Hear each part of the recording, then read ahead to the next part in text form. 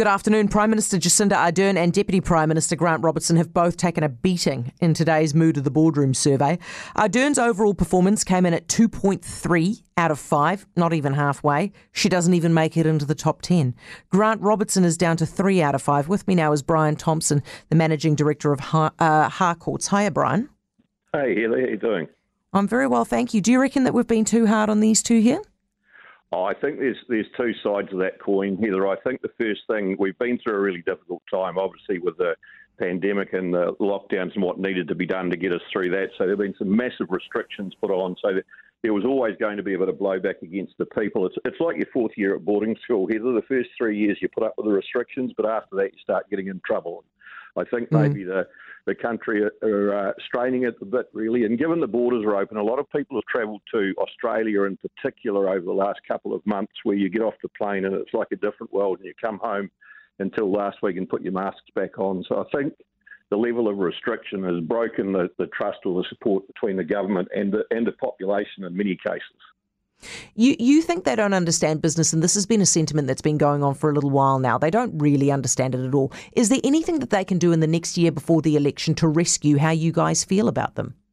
Well, I tell you what they could have done this morning at the Mood of the Boardroom, and they could have actually looked at it and said maybe some of the things that we've done have been wrong. Because I think that if you use one of the really contentious issues that is around at the moment, and that is the Three Waters plan that's coming in, there's been such massive pushback from local government and from the population right across New Zealand. And I'm not saying it's 100%, but a lot. And the answer's been, yeah, we understand people aren't happy, but we're right, you're wrong, we're going ahead. And I'm not sure that's the style of leadership in a modern society.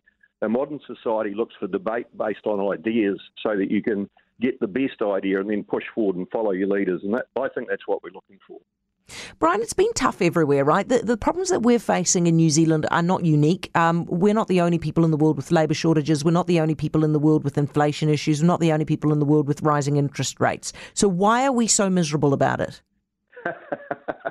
Maybe it's our background from many years ago that we're a negative society, and I don't think that's right at all. I think that I think the grass is always greener on the other side of the fence. And when you look at what's going on around the world, you are right. I mean, I've been fortunate. I've been offshore in the last month, and you go to some of the better tourist spots in Australia and you can't get in a restaurant, and they're shut during the week because they can't get staff. So it's not unique to New Zealand, but I just think that what the people in the business community are looking for in New Zealand is the opportunity to get the people into this country that can assist us to do what we need to do. I mean, it was quite telling this morning speaking to a leader in a different style of business who's offshored a lot of their specialist skills that they need. And I asked him, was it cheaper? He said, no, it's not. We're paying the same amount of money we would pay for people onshore. It's just we can't get them here. And I think that's a real loss for our economy. Can I ask you, you know what, Brian, I reckon part of the problem is we would like to see that our government is on our side and trying to help us out. And it doesn't feel like they're part of the team. Is that about right? Well, I'll give you an example of why I think you are right, Heather. I went to a university graduation several years ago when a member of my family was graduating, and in that room were people from every ethnicity in Auckland. And the level of joy and hope and optimism spread through that room with not just the people who were getting the awards, but families singing in the crowd, families with looks of joy on their faces because they had joy and hope and optimism for the future. And that's the style of leadership that New Zealand is looking for. That's what I'm looking for, and that's what I'm really hoping we're going to see going forward. Oh, mate, I couldn't agree more. Thank you, Brian. Appreciate it. You're a champ. Brian Thompson, Managing Director of Harcourts. 90% of parenting is just thinking about when you can have a break.